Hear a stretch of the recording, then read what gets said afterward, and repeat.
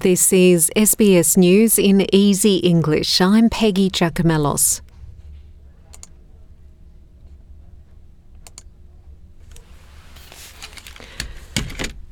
Australia has recorded its highest national daily COVID-19 case count since the beginning of the pandemic, with both New South Wales and Victoria recording cases in the thousands.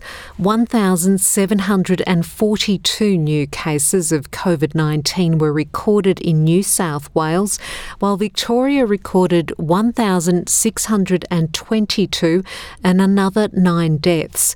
Queensland, Tasmania and the ACT have also recorded new cases but with lower numbers. New South Wales Health Minister Brad Hazzard defended the government's rules. The government at the moment is doing what we have always done, tried to tailor our responses to what the needs are, and we're doing it in a considered way that will ensure that if things change, if life becomes more challenging, of course we'll look at what might be necessary. But lockdowns would be an absolute last resort and not even on the radar at the present time. Police and emergency services are responding to an accident at a primary school in Tasmania where several children have been injured. The children fell from a height of 10 metres after wind blew a jumping castle off the ground in Tasmania's northwest. 2 children have died and a number of others are in a critical condition.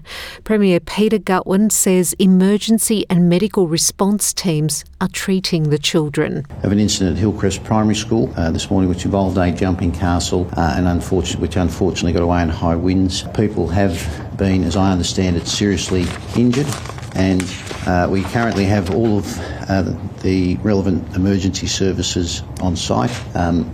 I understand that there are serious injuries involved. Virgin Australia has resumed international flights on Thursday with the first flight from Sydney to Fiji. Virgin's revenue dropped from $4.5 billion in 2019 to 2020 to just $1.5 billion last year because of the COVID pandemic. CEO Jane Hardlicker says it's an exciting day for the airline. Well, it's very exciting today. It's a big milestone. And for me personally, walking into the international terminal, I was feeling what our guests are feeling, which is a lot of emotion. It's so nice to be able to fly internationally again.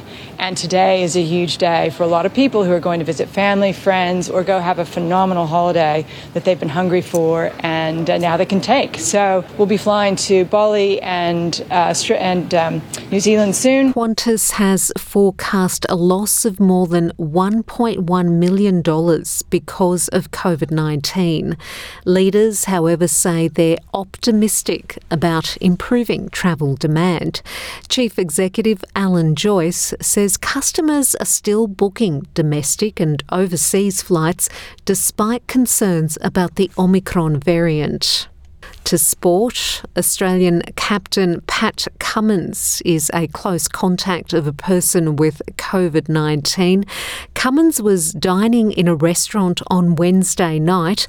Cricket Australia says he isolated as soon as he became aware of the situation and has since had a PCR test which produced a negative result. South Australia Health notified Cummins that he is a close contact and will be required to isolate for 7 days. This means Cummins is unavailable to play in the second Men's Ashes Test match in Adelaide starting at 3 p.m. Vice-Captain Steve Smith will be captain of the team. And that's SBS News in Easy English.